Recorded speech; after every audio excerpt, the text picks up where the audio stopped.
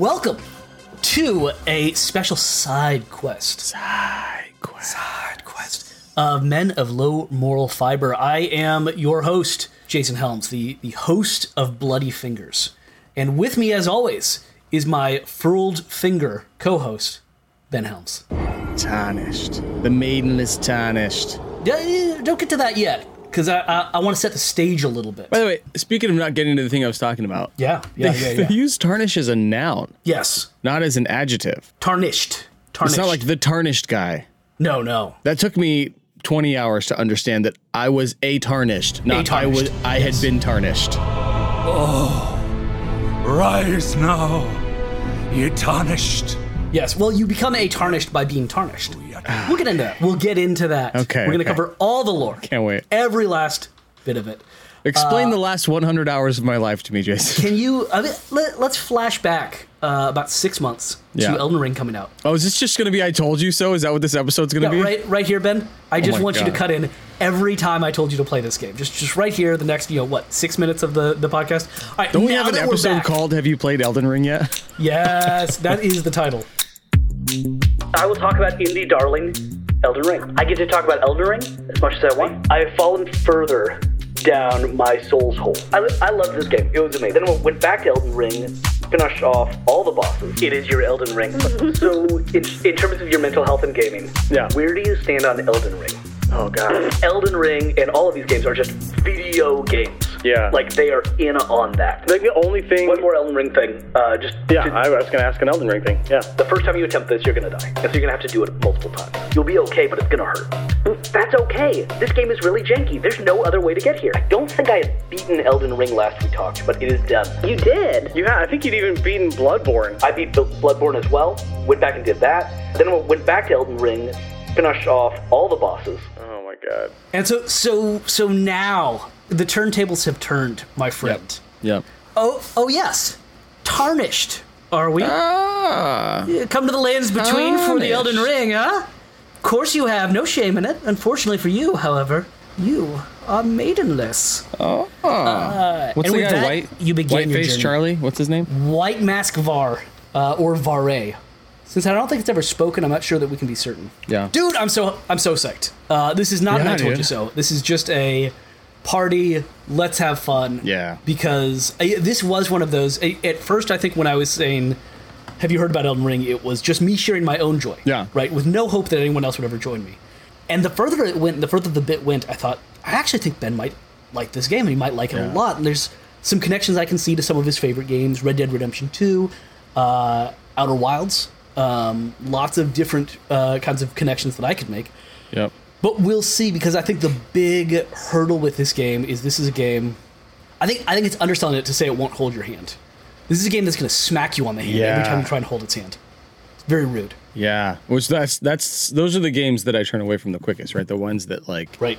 I'm like, I just didn't know what to do, and I never felt, not safe, but I never felt like I was in good hands. Yep. So I was talking about this the other day with Better Call Saul.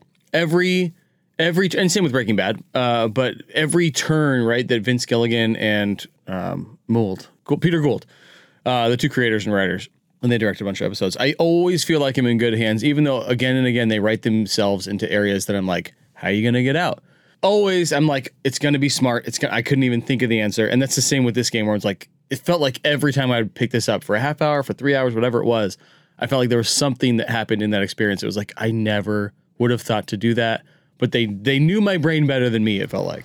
I'm totally with you. It's such a good balance of, it feels like this game is poorly organized. It feels like there's something wrong with this game. Yeah. And they made a bad game. And just at the point where I'm ready to say, like, it's not working for me, suddenly you pull a thread and you're like, oh, all the things I thought were mistakes were on purpose. Oh, I see it now. It ties it all together. Yeah. Exactly.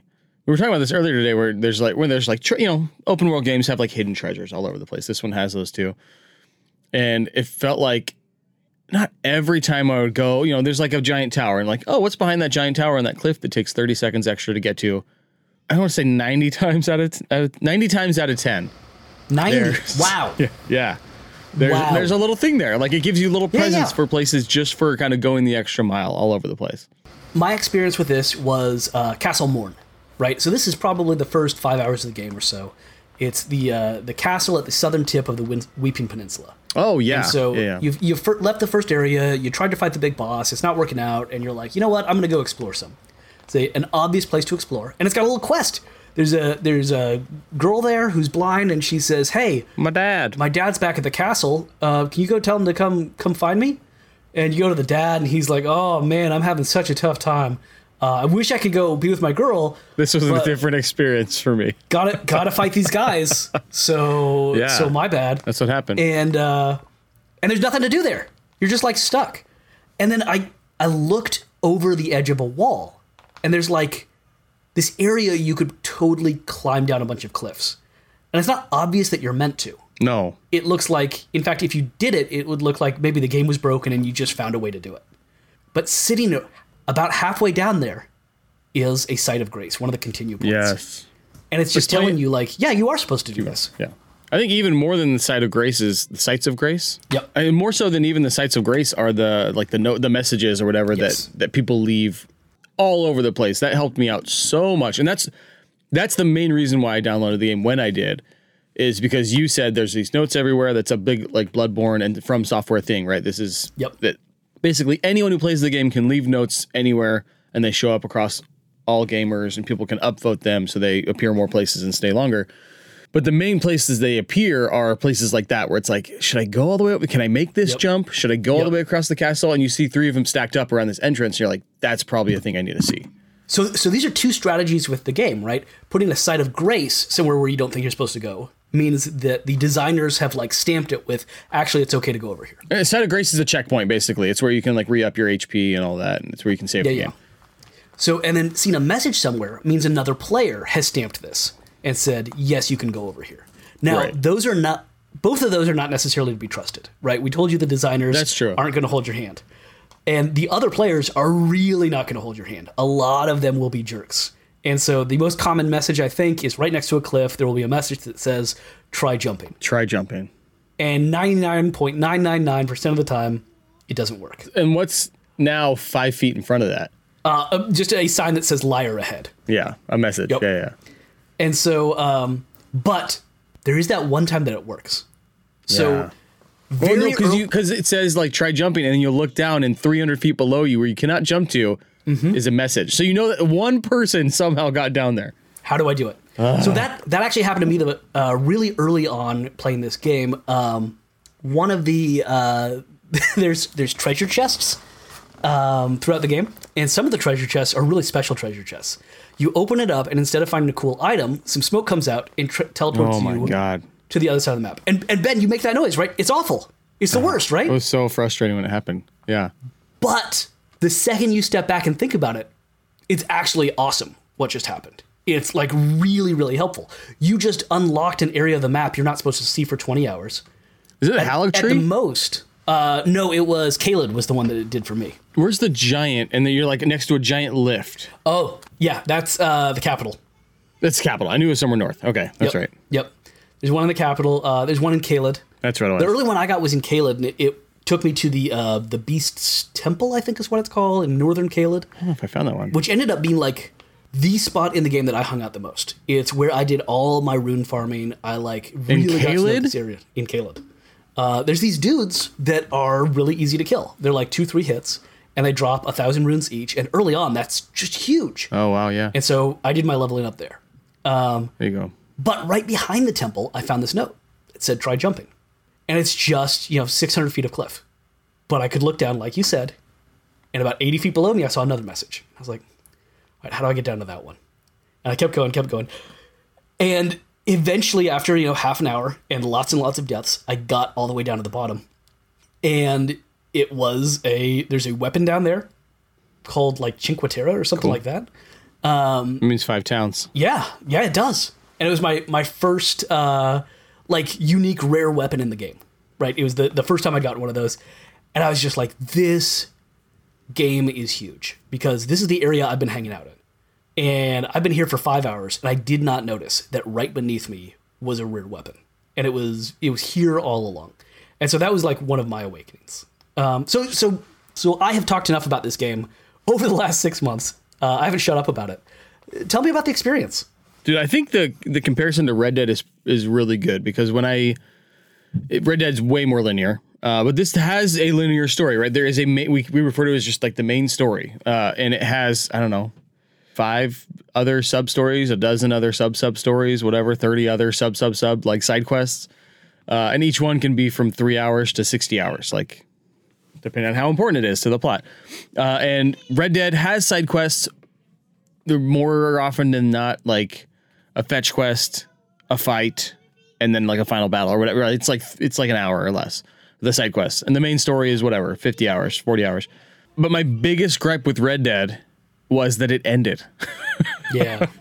And I wanted to just like go back and like do like another mission, once a week or whatever. Like go back and just kind of like capture that like sense of like adventure and excitement and like, oh, a new character, a new story. This guy's a priest. What's his deal? Or like, she's an outlaw. What's going on with her? Or she has a brother, whatever. And it ends and it's just kind of like, okay, like very like a lot of closure, good characters. It goes on a long time, right? The biggest complaint for most people is that the game goes on too long. And there's a huge epilogue that goes on another 6 to 8 hours or whatever. But this game I'm thinking I'm at 96 hours. And every time I pick it up, I can go do something new. Yeah. And today, just like 2 hours ago, you and I finished the main story. Or I think you watched me finish it. Is Melania? Melania's not even the finished. No. What's the main story? Elden Beast. Oh, Radagon and Elden Beast, which you and I did together yesterday. Yep. 2 days last ago, night. maybe. Yeah. Last night. Yeah. And then today I went on to finish the other side quest, a couple that I had in Melania. It's not Melania though. That's Trump. What's her name? Melania. We finished Melania. Maybe. And then I finished Moog, which was just like another just badass, really hard boss. But it was cool to be like to finish the game and still have all these other loose threads that I could be like, okay, like take a break, and then like endless amounts of catacombs and dungeons that I'm sure. Yes. 6 months from now, I'll be like, oh, did I beat that? And I'll find a new boss or whatever to beat. So it's just like insane the amount of stuff to do. That was the great thing. I mean, you did beat Melania and Moog, and those were incredible, particularly the Melania fight. Like that was awesome. Oh my god! But that feeling for the last 2 weeks, you've been stuck on the final boss. Yeah. Right. Yeah. It's been tough. That's crazy. I've been helping you with it. I've been coming in, but just watching you learn how to fight these bosses, watching you get the right build, play with different builds, figure out what was going to work for you, all those different things, and. Let's be honest, that was not the most fun, right? The last 2 weeks. That was fairly discouraging. Yes. Now, there was times when I would rage quit, for sure. Yes. Now, the victory was incredible, partially because of that. Yeah. But we captured it. You put it on, I think we tweeted it out. Yeah. The video of you and I together, we're both like screaming. Oh my God. Yeah. It's amazing. But I think the better feeling in retrospect, because you had a really similar reaction to what I did after I beat the game, which was... immediately you went and did random things in the game. You didn't go for Melania next. You went for, okay, I've never done this thing. I've never explored this catacomb. Well, and that's also what I did but I didn't just do nothing but Radagon and Elden Beast for the last 2 weeks. Right. I would do that for an hour and I'd text you couldn't do whatever. I'd be like, okay, I'll go explore for 2 hours. So it's probably half of my time was just exploring. I did not. You sound healthier than me. Now, it was only, I think, 4 or 5 days for me. Okay. But there was nothing else going on. Yeah. During that 4 or 5 days. It was just me, Radagon, Elden Beast. Just the final 2 bosses over and over and over and over. Tough. Discouraging. And that was not fun. And it wasn't just because I'm beating my head against the wall with this. It's because so much of the game, the joy that I had was the exploration. Yeah, for sure. And I think that's why I see the connection to Outer Wilds, which is a game all about exploration and putting together stories when you're not non-linear story. Yeah, you're not told anything all that directly. And in fact, one of the greatest twists of Outer Wilds is you spend most of the game thinking that this ancient civilization died because of their own hubris. And then you later on can complicate that, right? If you go to this very out-of-the-way place and get a different story, it completely changes your view on the whole thing. Oh my God. But even then, it's not told directly. It's told very indirectly. Elks were furious. They were. Amazing. So I think it's a similarly indirect game. Now, I think Elden Ring is a lot less direct. Like it's real vague, but you still get the fun of putting. Because at least in in Outer Wilds, there's 7 planets or whatever. Yeah. Like, even though the planets can be big and overwhelming, and there's cave systems and stuff, and a lot of them, and there's puzzles all over the place, this map just seems endless. Yes. Like, more so than Red Dead, more so than, like, I'm trying to think of games that were overwhelming. Ocarina of Time, whatever, like, games at the time were just like, this is insane. I could ride on this horse forever. This one seems like I could ride on this horse forever, but also there's like might be 8 levels to this building that I'm in, or 30 levels to this building that I'm in, and each one of them is gigantic. Yeah, let's talk about the topography of Elden Ring briefly. Yeah.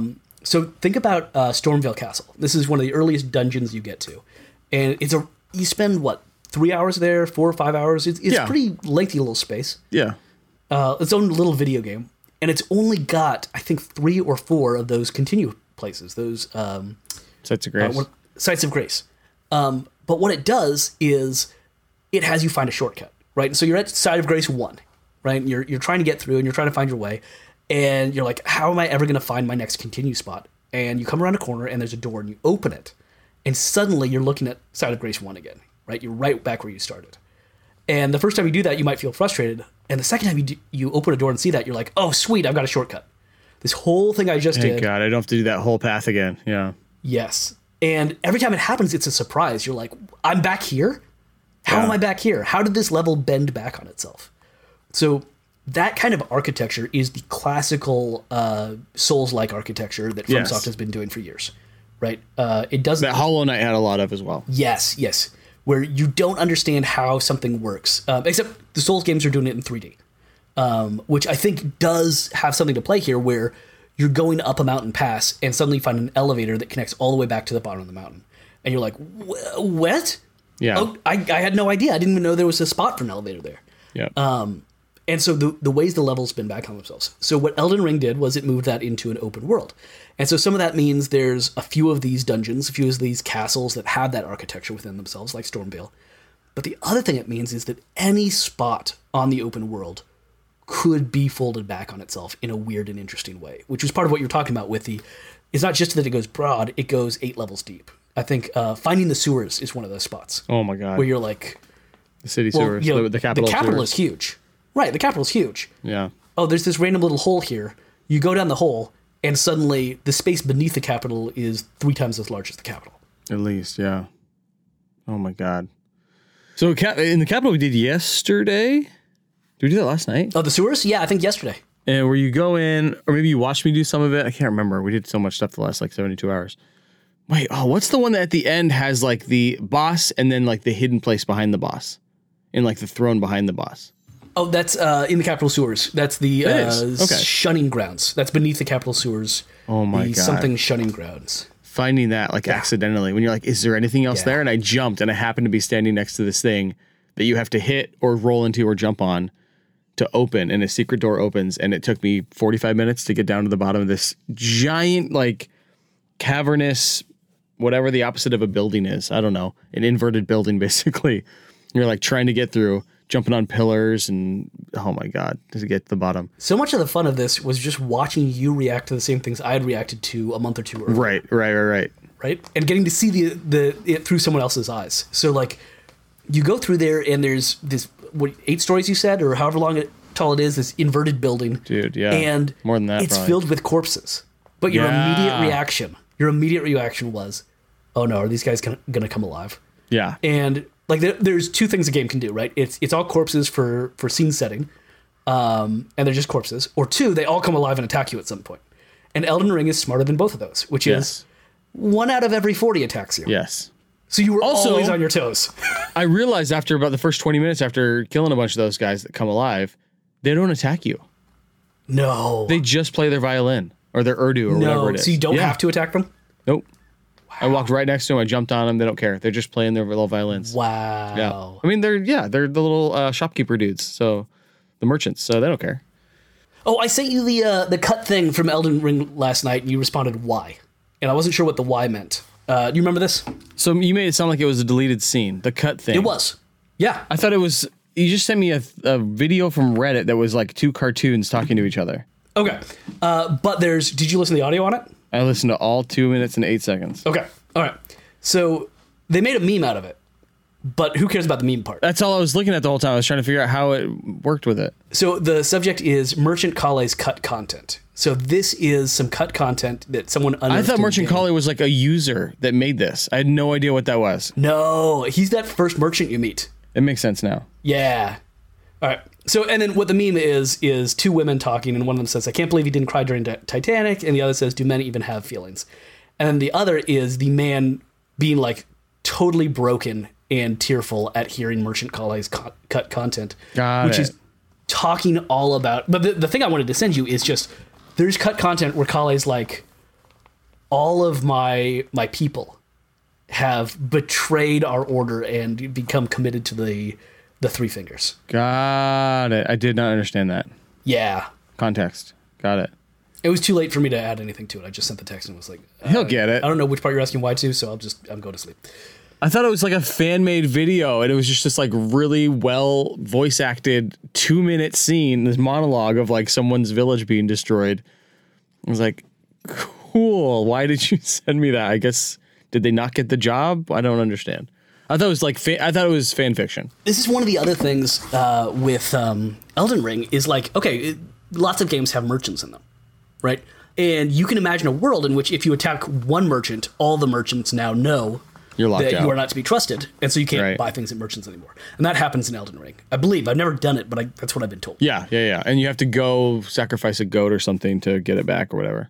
Nice. That makes sense. There's someone you can fight or give something up in order to earn their trust back. And I can imagine that happening in like a Skyrim or something like that. Yeah. What I can't imagine happening in Skyrim is finding out that there's actually like different divisions within the merchants who feel differently about the various orders, and that there's a betrayal that has happened within them, and that all of that is only fully revealed through cut content, but that betrayal and the different orders still exist on the world map. You can find it, you can see it, but it's never told to you. And it's like, wow, there is so much here. And I wonder how much of that is Miyazaki, right? Yeah. And George R. R. Martin were the two credited creators or writers of the game. I wonder I would love to get a behind the scenes of their emails or their like discussions, their writing sessions, whatever that would be like, to be like, was Miyazaki like, George, here's the general idea. Give me some crazy, like, not Lord of the Rings. Give me some crazy Game of Thrones names to throw on it. Right. Or was it the other way around where Miyazaki's like, I got a cool idea for like a game engine, but I don't have a story. Yeah. Yep. And then Martin's like, here's the whole story that I couldn't use for Game of Thrones or whatever. Like, I'd love to hear how that went down, because the whole thing seems so intricate and well thought out, all the lore. Yeah. This is all kind of theory on my part. Sure. Right? And other people's. But this is a side quest. We don't need to do research. No. But, I've read a lot of Game of Thrones. And there's the Game of Thrones big coffee table book, the encyclopedia that like answers all the questions. Right. And so within Game of Thrones, people will refer to the Dance of Dragons. Yeah. Right. And there's 5 pages within the encyclopedia that covers exactly what happened, who the king was, who was betrayed, yada, yada, yada, within that. And that encyclopedia was actually not written by George R. R. Martin. It was written by 2 of his research assistants. So he has written all of this stuff. He's got all the lore on a wall. Right. And then he asked his research assistants, who helped him do that, to put it together into a book. Right. It's the Silmarillion of, yeah. Right. So that's one way of doing the relationship with George R. R. Martin. Now imagine that George R. R. Martin and Miyazaki get together and build this entire world again. And instead of then building the encyclopedia, Miyazaki's job is to erase as much as he can from the wall as you start to play it, so that the big signposts are there, but not the connections. Right. And you start to put it together. But you're never going to get the thing that says, oh, by the way. I mean, there is still debate about what the shattering of the Elden Ring is. It is the first thing in the cutscene. Like, it is right away. We start with the Elden Ring has been shattered. And people are still debating, what does that mean? Is it a literal thing? Is it a figurative thing? Right. Who did it? Yeah. And not in the sense of, like, this is a meaningless sentence that no one can figure out, but, like, there are 4 interpretations that are basically fought about. And so I think a lot of what Miyazaki does is erase those kinds of things. Leave just enough of it that people can play with it, but won't have all of the solutions. All right, should we go? I don't know if we need to back up, go big picture, whatever. Should we go random questions? Where should we go from here? Let's do highs and lows. Yeah. Rosebud Thorn, Jay. Here we go. Rosebud Thorn. My rose has got to be Elden Beast. It's the moment. So maybe get away from just like the biggest fight, but like the coolest moment, right? That's not necessarily just like being a big boss. Well, let's talk about that for a moment, though. Let's sit on Elden Beast, because I was going to say that as my thorn.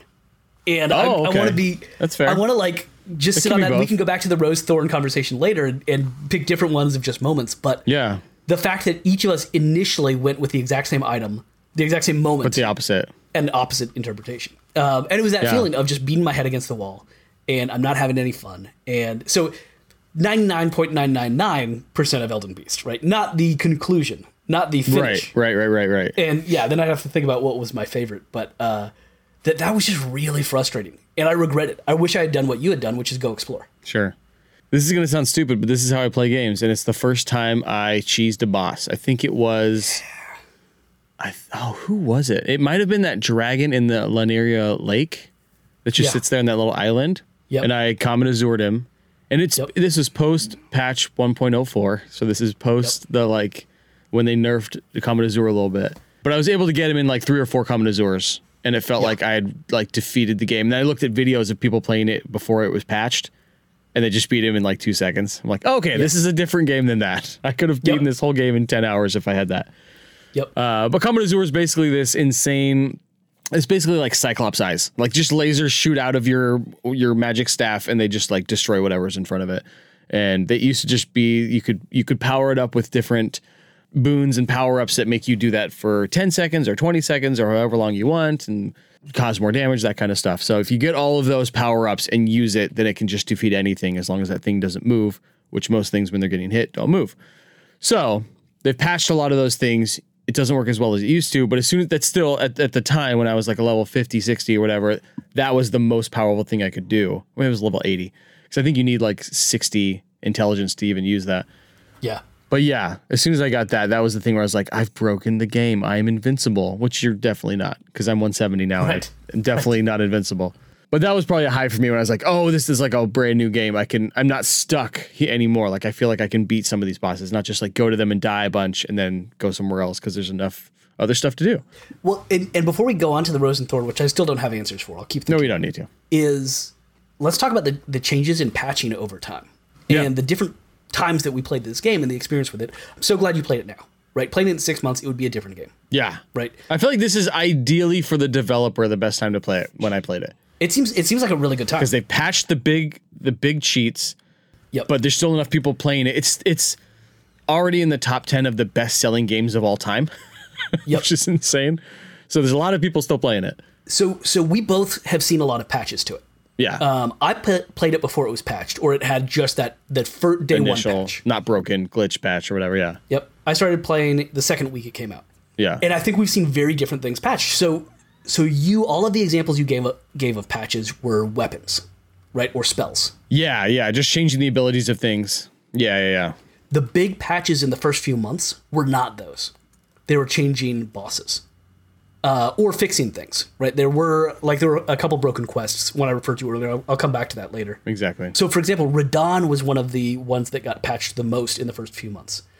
When I first started playing, Radahn was one of the toughest bosses in the game. I don't know that he was really Malenia level, but he was incredibly difficult. Yeah. Oh, for sure. He got nerfed like a week after I beat him.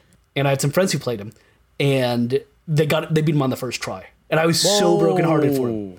And so they did bump him back up. Right? They're like, there's something in the middle where now it's not quite as difficult as it was when I played him, but it is more difficult. There's a really cool thing. Some spoilers here. We haven't done too many spoilers, but some spoilers here for the Radahn fight. Yeah. Which there's a cool mechanic where you can summon friends. And these are not real people, but NPCs throughout the game. And so in the Radahn fight, you can summon 6 different NPCs that you've met along the way to help you in this fight. And that's kind of the only way to get through it. And it ends up being this huge epic battle because of that actually works with the story, where Radahn is this really cool fallen general who just needs to be put out of his misery, but unfortunately he's too strong for anyone to kill. And so you're helping him out. Yeah, it's a really honorable thing you're all doing. You're remembering him. It's kind of a funeral type thing and a festival. Oh, that's right. And it's such a good battle. The idea that you would do that, A, without summoning anyone, and B, on your first try, just sucks. Yeah, like that thing took me 5 hours. Yeah, and it should, right? Maybe 5 hours is too long, but it's tough. It should be tough. Yeah. Maybe 3 hours, but it was something where it was like everything else stopped for me to do that. It's a huge fight, man.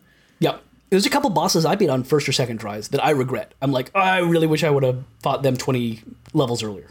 Right? Renala, I think after Elden Beast, I'm like, quickly. I don't feel like I should fight anyone longer now. Yeah. I've done enough fighting and hitting my head against the wall. Oh, man. Well, it wasn't a sense of earning it. It was, I didn't get to see this boss. Oh, like that's true. Right? I want to see more of them. I didn't learn that thing I do have, maybe not regrets, but that feeling of just like, oh, maybe I could have done this a little better or whatever, or could have gotten more gaming enjoyment out of it, fulfillment out of it, is learning their moves, right? Yep. So Renala for me was a really easy boss. There's kind of a trick you got to figure out in her first half. Then you beat her. The first half's easy, right? Yeah. It's really easy once you figure out the trick. Yeah. Right? I couldn't figure out the trick. It took me 3 or 4 times. I finally figured out the trick. Yeah.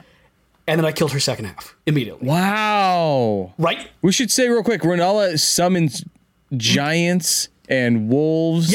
Yeah. So a couple weeks later, I'm reading, and they're mentioning that Renala can summon Blaidd. And they're mentioning that Renala summons all these different things. I was like, and they're like, is this a cut content thing that Renala was supposed to summon this? And it says this lore thing, yada, yada. And my reaction was, Renala can summon people? Like, I missed out on the boss. I did not experience the boss at all. Wow, dude. That's crazy. The other one I had that experience with was in the underground area. Noxtella or one of those, I can't remember, the Eternal City. Yeah. You light all the lanterns, and that unlocks a special beast, a special fight. Oh, I need to do that still. You should do it, and take it slow. I need to do that. Okay. Because listen to my woes. The music is gorgeous. There is something just beautiful and sad about the boss themselves and the way that they've been drawn. And they have this kind of quiet dignity under decay, which is like the entire Souls-like aesthetic. Yeah. And it's really, really gorgeous. It's this giant moose made out of stars or something like that. It's like really pretty. So my experience of it though was, and people talk about it as their favorite boss because it's just so pretty, it's so cool, and they love the music. My experience of it was, music starts to swell. I see something in the distance. I fire up Comet Azure, and the music ends. Wow. And I was like, the second it went clink, and the little sound of the boss dying and their health bar going away, I was like, no! I don't know what that boss was. I don't want to be that good. Oh no! Yeah. Oh no! And I can't do it again, not till New Game Plus. Yeah. So there's a couple like that. Do you think you're gonna New Game Plus? I do. There's our bud. What? Rosebud Thorn. Rosebud Thorn. Our bud is, what are you looking forward to? Oh, I'm looking forward to New Game Plus. Yeah. You feel like you've done everything? No, I'm gonna do a little bit more. It's gonna be like a new game for you now, all patched up. Will be. Yeah, and I want to do. I think I figured out what my build is going to be. I want just enough magic to be able to throw some glintstone shards so that I can take care of those long distance enemies that are just sniping at me. And get like the arrow thing. That helps. That goes further. I never worked with bow and arrow. Maybe I should do that. No. I mean like the magic arrow, whatever it's called. The magic arrow. Yeah. Cassian Andor's, whatever it's called. I like my glintstone shard. That's it doesn't go very far though. Yeah, it's fine. That's all I want. All right. You're right. The arrow goes really far. It does a lot more damage than Glintstone Shard. Yeah. That's what I don't want, right? Is I just want to take care of the annoying enemies. I don't want to be able to like waste through. I just want the enemies where like them. I can't. Yeah, I don't want to cheese. I want to find a way, and I think I want to go strength, and maybe do even some more faith and incantations and stuff like that, or whatever they're called. That's how we beat the game. Yeah, that's how we got through Radagon and Elden Beast. Was switch over to faith. 75 on faith. Yeah. So I'll do a strength faith build. With just something that I can just knock the distant enemies away that annoy me while I'm in the middle of a fight. The guys who stand on the edge and just shoot me with an arrow. Yeah, like that's the guy I want to take out. But I played the majority of the game at a distance with magic, and I was not able to beat Malenia that way. I was not able to beat Elden Beast that way. It's like I had to learn to get close. With those level tiers. Yeah. It really helped to learn to get close. It changed it for me. And then I went back and played Bloodborne afterwards. Oh, yeah. And that's a game where you can't stay away. You have to get close. There is no magic. I mean, especially since the game has been patched and you can't come at Azure, just sit back and do... I mean, you can sit back and do some magic, but the bosses we're talking about, they're being like fulfilling bosses where you put in 30 plus minutes to an hour, whatever, just going back and fighting them, learning their moves, when you beat a boss in that fulfilling way where you don't cheese them, it does feel like you could go and beat them again the next time. Yes. Like you're like, oh, I've learned it. Or beat them 50-50 or whatever, where you can beat them as many times as you need to or whatever, in the sense that, like, you know their moves, you know how to block them. You might need to get a little lucky here and there with some dodges here and there or whatever, some hits at certain times, or your mimic doing the right thing or whatever. But it does seem like you've learned everything that they can do, even though the first 10-15 minutes are just overwhelming. It seems like they're just doing different stuff every single time you face them. So all that to say, doing just like an Unga Bunga build makes sense, even though it's terrifying to me now to be like, you'll just run at them with a sword. Yeah. But like, if you know how to dodge at the right time, you know where your, what are they called? Invisibility frames. Yeah. You know where their iframes are, then you can do it with a glintstone shard, or you can do it with a spear. Rewatch your fight with Mog, because that was the time where I saw you most. Just, you knew, you got it quickly. You watched him, you understood it. I liked Mog. And you started to fall into the rhythm, right? And so you came up. That felt good. And just watching your dodges there were really, really solid. They're really nice. There were a few times where you dodged like 3 hits in a row. Those are sweet. Yeah, I was going to say lucky there, but a mix of luck and experience. It's both. Yeah. You fell into a rhythm. It doesn't feel like experience when you're doing it. It definitely felt like rhythm. Yeah, it feels natural. But it's just learning that dance. Yeah. The supposedly toxic Soulsborne community, which I really don't think is all that toxic. Oh, really? But from the outside, what I knew about it was, like, if you're bad at something, you ask how to do it, the response is, get good. Get good. And it's like, screw you, dude. Especially because it's like, hey, I need help with Melania. Can you guys help me, please? It's really hard. What do I do here? Get good. Okay, thanks. Thanks. And yet, and maybe it is all out of cruelty, but there's a lot of truth to that, which is, your build doesn't matter, your levels don't matter, all of those things don't matter. It's, at some point, you just got to learn the boss's attack patterns and figure those out. And there's no way to cheese Melania. There's no way to cheese Elden Beast. In the end, you can make it a little easier, but you're gonna have to learn their attack patterns. You're not gonna get through them with one attack. Yep. So yeah, and then the humbling stuff is then to watch people beat Elden Beast with a level 1 character. Dude, yeah, I've seen some of those. This is insane. And yeah. And you see the Melania ones where, what's his name? The guy that fights Melania for you? Oh, Let Me Solo Her. Let Me Solo Her. Stuff like that. He's not high level, but he's just good enough with what he has, Rivers of Blood or whatever katanas that he has. It's just like, he just knows when to block. If you know when to block, or know when to roll or dodge or dip, dive, duck, dip, and dodge, then you can last an hour with one boss. Yep. Another thing you haven't done is, I don't think you've ever done any parrying. Never. Yeah, go learn how to parry. I have 50 That's another shields. fun thing to do. I didn't do it until after I'd beaten Elden Beast, and then I went back to start to learn to parry because I played Bloodborne. In Bloodborne, you have to parry. Oh, okay. Like it forces you to do it, and it's a cool parry in that you don't have a shield, you have a gun. So in your right hand you've got a sword, and in your left hand you've got a gun. And if you shoot the other person during their attack at the right point, they fall back, and then you can get them with your sword. Gotcha. But it's the exact same thing, right? It's literally the exact same. Rather buttons. than dodge, or rather than rolling out of the way. Rather than shield. Oh, okay. Right? And so figuring out the shield parry. And so what you want to do is get a small shield, like a buckler, because the animations are different based on how heavy it is. Got it. And make sure that it's got the skill equipped of parry. Oh, okay. And then the place to practice it is the soldiers right where you start. Those soldiers on your way up to Stormgate. Yeah, the, like North Algean Lake or whatever that's called. Yeah. You just go up to them one by one and let them attack you until you get it down. That's cool. And cool. it'll only take you about 5 minutes. Yeah. And suddenly you'll be timing. like, what? I can do this. Unfortunately, cool. most of the bosses you can't parry, or most of the really difficult bosses. Yeah, I bet. Yeah. Melania, you can, but you have to parry her 3 times in a row to break her poise. So, in other words, she doesn't hurt you when you parry, but you also don't actually knock her down. Right. But the 3rd time you parry her, you knock her to the ground and get an attack that takes like a third of her life. Dude. That's what feels good about parrying, is when you parry and then attack right after. So you knock their sword away, and then there's a giant opening where they've got nothing in front of them, and then you stab them in the gut with your sword. And when you do that, it does like a little bit of damage, and when you pull it out, it takes a third of their life. That's or something awesome. like that.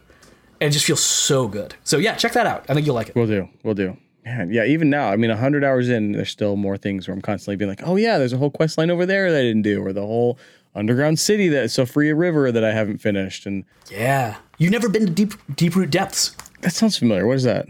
It's under the capital. You actually can get Didn't we there. just do that? No. It's like Nextella, like that city, but under the capital. How? I know. How do you I get know. there? Because I thought we did that. You don't go there's- through the sewer hole? There's two ways. One of them is through Deep the sewer thing, depths. and I think How do we do there's like a hidden wall or something you can sneak through there. The other is in Noxtella, you can ride a coffin over, which is, of course, the way to do it. You got to ride a coffin. I'm looking at pictures right now. That does not look familiar. It looks like a horror movie. Yeah, giant ants, just big old ants. Those Haligtree ants. I went to Haligtree earlier today and just started wasting the bubble dudes and the giant ants. It was great. God, it feels good. Man. Okay, so other things about this. We had a great conversation earlier where you talked about, like, I feel like I never would have solved this part without a guide. My reaction was like, yes, I agree with you, but also except for the word guide, because with Elden Ring, it's not a guide that like IGN has written or something like that. The guide is just what your friends have written down, and so what other people in the community have said. Yeah. And so it's like that feeling of being on the playground and talking to a friend who figured out how to get extra lives in Contra, right? And it's all rumor mill stuff. Yes. And so in the first few weeks, it was a lot of that. I remember Kenneth Haight's quest was unfinished and had to get updated.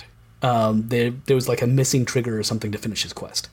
And so at the time when I did Kenneth Haight's quest, What's Kenneth Haight's?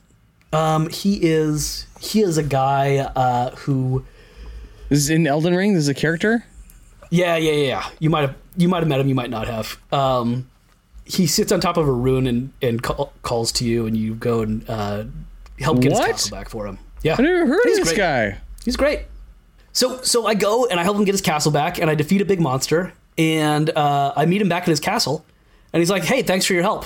Wow. I will call on you again when I take my rightful throne," or something like that. And I'm like, "Okay, what's that mean?" And then I start Googling. I'm like, where do I go to continue this quest? And this is like 2 weeks after the game had came out. A bunch of people saying like, so A, this is either a broken quest, B, it doesn't have an ending and this is the ending, or C, it has an ending and no one's found it yet. And that was such a thrilling thing to find. To be like, there might be more here and no one has found it. That's so cool. It turned out to be a broken quest, and they fixed the trigger, and you're able to do it after that.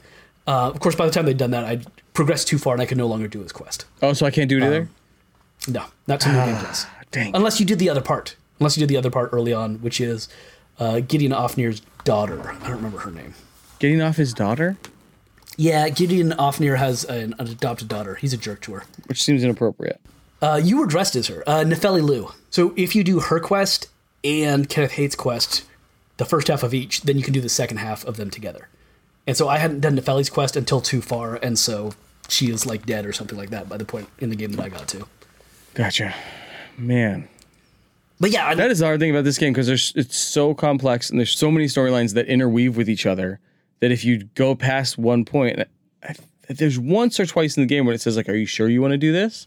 Because some things will be lost, which is helpful, but not super helpful because I'm like, I don't know what things will be lost. So I guess this is probably the number one game where I wish I'd played it along with like one of those old Game Pro guides or whatever, at least to just like guide me with like, hey, don't forget to go check out this castle and look around this corner or whatever. Like there's so many things that I would not have been able to find without a guide or without someone. And that's telling me. absolutely what I'm doing for New Game Plus. Right, I'm going to do all of the quests. That's the real reason I want to do New Game Plus, is to because find you each missed of out these on quests. stuff. Yeah. But for the first time through, I'm actually okay with missing out on them. I want to go back. I guess there's New Game Plus for a reason. When I got this game, I did what people advised me to do, and I got a notebook out, and I just took notes. Nice. Because there are no quest markers. There is no list of quests. And it was really cool because I would sit down each gaming session and be like, there's too much game here. I don't know what to do. I'd pull up my old notebook and I would have a list of 5 things that I had said, oh, let's go do this later. Yeah. It looks like there's something here, but I'm doing something else, so I'll come back to it. So the next time one of these games comes out, either an Elden Ring 2, a Dark Souls 5, whatever it is, would you do that? Would you be interested in doing the notebook style? Or will you wait and will it be more of like I want to wait till there's a guide and just do everything, and make sure I've done it the right way, if that makes sense? No, I mean, I love the idea of like Grand Theft Auto 5, Red Dead Redemption, and Red Dead Redemption 2. So just still Rockstar games, I guess. And what was the Legion game that came out last year? Like, there's been games Watch Dogs. when you play Watch Dogs Legion. I played all those within the first week of their release, and they're super frustrating. Like, as frustrating as it is playing them 3 months later, in the sense that you're like, stuff's been patched, and you're like, oh, I wish I'd played it sooner or whatever. I would have been able to do this cheese because this is really hard or whatever. Like, it's probably more frustrating to play those AAA games in the first week or two before a patch because there's just broken stuff. Yep. It's like you can't do that quest because it doesn't work. Yep. But there's so much more stuff that you can do in those first weeks, and it feels like you're a part of a community discovering things together, which is always fun. And it can be hard because you're like, how do I do this? And the internet just doesn't know, because the people that know haven't taken the time to write a guide for that or posted a YouTube video about that or whatever, or post about it on Reddit. But it's fun to play those games that are that new, because it just feels like you're more a part of it, I guess, than I am now playing it 5 months after it came out, when I'm like, I just kind of like along for the ride. Yeah. But it's pros and cons to both. Yeah. Well, cool. I look forward to that, a few years away, but it'll be fun to do the Notebook thing, and then to be talking to each other about it, to say like, hey, have you discovered this yet? What do you find over here? So From Software, what are their games, and where does this fit within it as far as like the lore? So it's, I believe it is self-contained. So it's not within the lore of any of the others. Okay. But there are thematic connections between them. For example, there's a character in this game called Patches, and he's in pretty much all the games. Gotcha. But in Bloodborne, he's a spider. He's like a giant spider that tricks you. In all of them, he at some point in the game betrays you. Like, he's your friend, he sells you stuff, and also he'll screw you over for a dime. So his big character moment in Elden Ring, from what I recall, is you can summon him against Radahn. He shows up, just looks at Radahn and goes, nope, and leaves. That's he doesn't fight Radahn for you. That's amazing. Which is fantastic. I love that you summon like 6 different people and one of them just won't fight. Yeah. So From Software goes back to, I believe, the early 90s. And there are a bunch of 90s games like Kingsfield and Armored Core, which is like a mech game that they have from that time, the early 2000s as well. Then we can check the dates later, but I'm going to say like 2008-ish, something like that, is Demon's Souls. And that's really where what FromSoft is considered now, takes off. And this is where Miyazaki is so closely associated with FromSoft as a game developer, not as a series. So they've got Demon's Souls, which is like all the bones of the Souls-like games, but fairly janky and somewhat unfinished. Then we've got Dark Souls, 1, 2, and 3. And Dark Souls, that's right. We've got Bloodborne that came out, I believe, between Dark Souls 2 and 3, kind of in the middle there.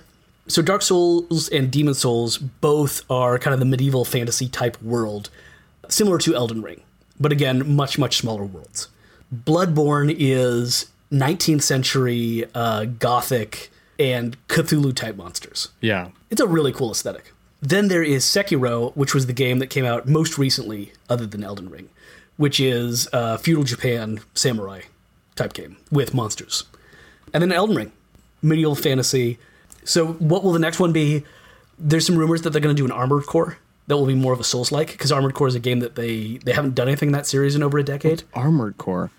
That's the mech series they had from like the 90s and early 2000s. And so a lot of people are like, it would be so cool to have a Souls-like mech game. Like, what would that be like? Like, that would be amazing. Yeah, I mean, we'll see. I believe there will be an Elden Ring 2. I don't think you can avoid that at this point. But the question is, what do you do with an Elden Ring 2? Is it even within the same universe? There's so much world building here. But also, whether it's 200 years before or 5,000 years after, like, does it matter? That's true. Like, you don't necessarily need... It could be in the same world, just with, like barely overlapping lore. Yeah, and the giant map you have is not the entire globe. Right. Your character, who is tarnished, and tarnished in this game means banished, right? They have been banished from the lands between. And so you start by coming to the lands between. Where did you come from? Yeah. Right? We could have a game set there. Well, I always thought that was just a joke about Middle-earth. Yes. Because it's literally the land between, the middle of Earth. It's just synonyms for the Middle-earth. It's very true. That's very true. But yeah, I don't know what Middle-earth means either, so it doesn't answer anything. Yeah, no, Middle-earth I always thought meant like different ages, right? So it's not the beginning and it's not the end. We're in the modern era now. It's almost like Middle Ages. Gotcha. But Middle-earth is like this completely other world that would be millennia before ours, and fictionalized and fantasy, but also it has to have its own history, we don't want to start right at the beginning. It's middle because they remember things with time, a long time earlier also. Gotcha. Man, all right. Anything else on Elden Ring we want to make sure we touch on before we leave? All right, do you have a biggest gripe about the game? Is there anything you didn't like? Because this has actually been surprisingly positive compared to our usual stuff, where we're more quickly able to have a negative. Oh, true. Oh, shit. Is this the greatest game ever? That's fine, isn't it? And yet, most of the times when I talk to you, I was surprised, honestly, when you said, like, wow, I love this game the other day out of the blue. Because most of the time when we're talking about it, it's us being like, oh, this part is so hard. Oh, this sucks. But then you get good. Then you get good. I'm trying to think, what would Corey hate about this game? What's the number one thing where if you're like, hey, Corey, play this for 10 minutes? Oh, camera. Okay, besides the camera. Okay. I mean, more just like in the gameplay. I guess that's part of the gameplay, but I think she'd be same thing as me. She'd be like, what do I do now? Where do I go? Yeah, I would have said the punishing thing about like losing all your runes. That sucks. But she loved Hollow Knight, so I don't see that as being an issue for her. I think she would take issue with you saying she loved Hollow Knight. She liked Hollow Knight a lot. Or the issue with Hollow Knight for her was she played it 40 hours or whatever. Yeah, I mean, she didn't. Yeah, it wasn't the general makeup. She had a lot of fun with it. That's true. We didn't talk about the comparison between Hollow Knight and this. We can probably do that quickly, which is Hollow Knight is way harder and this is way better. Yeah, let's underline that like 4 times. Hollow Knight is way harder. Yes. Way harder. Way harder. Yeah, and the better here, I think a lot of that has to do with this is just a much larger team, right? Yeah. Hollow Knight is a very small team. So that's not both amazing games. Just, they couldn't do this. Yes. There's no way. That's the thing I kept wondering is because obviously there's repeating elements in the sense that like you're not hand designing every fallen tree, every blade of grass, every boulder, but more so than any game I've ever seen, this one feels like it. Like a Red Dead level, just like everything is like, it really feels like bespoke grass. Where it's just like, I know this hill looks like the one over there, but it's definitely different. How many people made all of these hills and rocks and boulders and bad guys and hit mountains and sky? And it's just like, it seems so real, not in the sense that it's like photorealistic. It looks beautiful. Right. But it just seems real in the diversity of landscapes. Yes. And in the way that it pushes back at you, it feels like a real world. Yeah. Right? It feels like it exists. Yeah. So I think one thing that jumps out to me is actually the way that they reuse assets, right? So movesets. Sure. Yeah. And actual models and maps. So we just did a hero's grave together. Oh, right? yeah. All the heroes' graves are pretty much the same layout. They do change somewhat, but they're... Yes. Yeah. Maybe half of them are the same, and then half of them are like nods to each other kind of thing. Exactly. Yeah. And when they change them, it's always an interesting moment. Yes. That is wild to me that they could reuse so much. Yeah. And instead of us being like, oh, wow, that's lazy. It's like, none of it is lazy. It is, you can't design something this big without reusing it. And also, we're going to reuse stuff in interesting ways. Every time we reuse it, we're going to twist it just a little bit and not randomly. We're going to do it with intention so that you discover something interesting about it. So that you are expecting one thing because you got used to this level. You turn around a corner and it's something else. I just think about like all the diversity of NPCs in this game, all the bad guys, all the good guys, all the dragons and creatures, all the different castles, all of the Erd trees, all of the different things you can have in your inventory, all the weapons, all the ways that weapons work with each other. They work with whatever talismans you have, the things you can put in your physic. Like all of those things have to be created, developed, programmed in, and have to all work with each other. Yeah, balanced. And balanced, and obviously the patches are part of the balancing, but balanced in a way that if by this game the day it came out and it was a fun game, it wasn't broken. And also an amazing story, or at least an intricate lore, an intricate, well-written story, and a map that makes you not frustrated to be like, oh crap, I have to get all the way over there. Okay, like the sites of grace are appropriately spaced out. Like the game is just so freaking well thought out. It seems to be made by someone who's made 1,000 games before, and it kind of is in the sense they've made a lot of big games before, but like the team had to have been just enormous to have this many things go right. And I guess go right isn't like a lucky thing. I'm sure some of it is in the sense that like the zeitgeist was right for it, right? It's been 5 years since Game of Thrones and we're ready for it again type of thing. But yeah, this game was, I think that was the most impressive thing. You asked what gripe I had about this game. And I'm answering the opposite, which was like the game, every time I picked it up was a different game. Yep. It's just crazy how enormous and diverse this game was. I think that's one of the reasons I'm hesitant to have a gripe, right? Yeah. I'm worried that all the gripes I have are actually in tension with that. Where if I said, I wish the game would hold your hand a little bit more, it's like, no, I don't. I know. At the beginning I did. Well, the 'cause I hardest felt part... lost, but I love that feeling of loss. Right. Elden Beast would not have felt that good to beat if it wasn't so hard. Elden Beast, that's my gripe. Elden Beast should have had lower HP and a smaller arena. Smaller hitbox. Right? And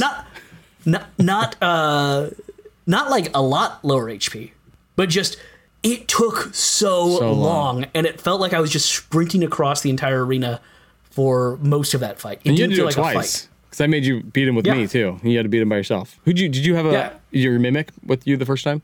I think I did Black Knight Tish, if I remember correctly. Tish is who I had. But or I went back and forth Loodle, headless Loodle. I never played with Loodle. I should do that. I love Loodle. That's the other thing. There's so many builds. We're talking about the density of the game and the map, but what about the density of your character? And that you can play it in completely different ways. And there's probably 40 summons that I have, which means there's probably 20 more I've never even had. Yep. And apparently this is called a great summons or a next level summons that I don't have any of. So there's a whole level of summons that I don't even know about or have. And I've only used 7 or 8 of them. Yep. There's so many I've never even touched before. And summons are people that you can call into boss fights to help you fight. I've just never even used a bunch of them. You've got someone who upgrades your summons, right? Her name is Rodrika. Yeah. And she's standing next to the fireplace. Yeah. She loves flowers. She's always standing next to the fireplace, right? Mm-hmm. She's not standing in front of the fireplace for me. Oh, no. She's next to Hugh. No, she was. She was in front of the fireplace. Then she went next to Hugh. And then after I burned down the Elden Ring, she went back to the fireplace. Got it. For me, she's still in front of Hugh. I don't know why. Did you exhaust their talkings? Well, I moved. Maybe not. And I love them. I thought I did. I thought I had talked to them all. Because she went there because she's like, it's time for me to go. Can you convince Hugh to go with me? Right. I remember doing that. And I couldn't. And I think the next time we went in after that, she had gone back to the round table room. Wow. I'm sure you can find a very detailed, reason why this happened. But just little things like that, why is she not there? We both beat the game. We're both in the same place in the game, but the 4 characters left or whatever are in different places. Yeah. Weird. And that's part of what makes it feel like a more real game of there's something I should have done. There's something I could have done. Right. I could have interacted differently. And yet it just feels like she has her own agency. And in your game, you decided to stand over there, and in my game decided to stand over here. That's cool. I love it. Who knows? Oh, this game is good. It's a great game. It's good. We finally got good. We got good. Thanks, y'all. Thanks for joining us on this side quest. I don't have the list of things. Should I go pull it up, Ben? No, check us out. Our website, we don't really update anymore. No one went there. And so our Twitter is probably the place where we're most active, right? So monthpod@gmail.com. We check our email as well. But what's our Twitter? Is at monthpod? I hope so. I'm pulling it up now. If you search Men of Low Moral Fiber anywhere, you'll find where to find us. So find us, tweet at us. If you're playing this game, send us your screenshots, your videos. We'd love to see them. Molfpod on Twitter. Yep. Monthpod@gmail. Those are our email and Twitter. That's really all we need to say. So That's it. All right. Yeah, thanks for listening. Talk to you soon. Can't wait to play whatever comes next from FromSoft. From FromSoft. All right. Peace. Peace.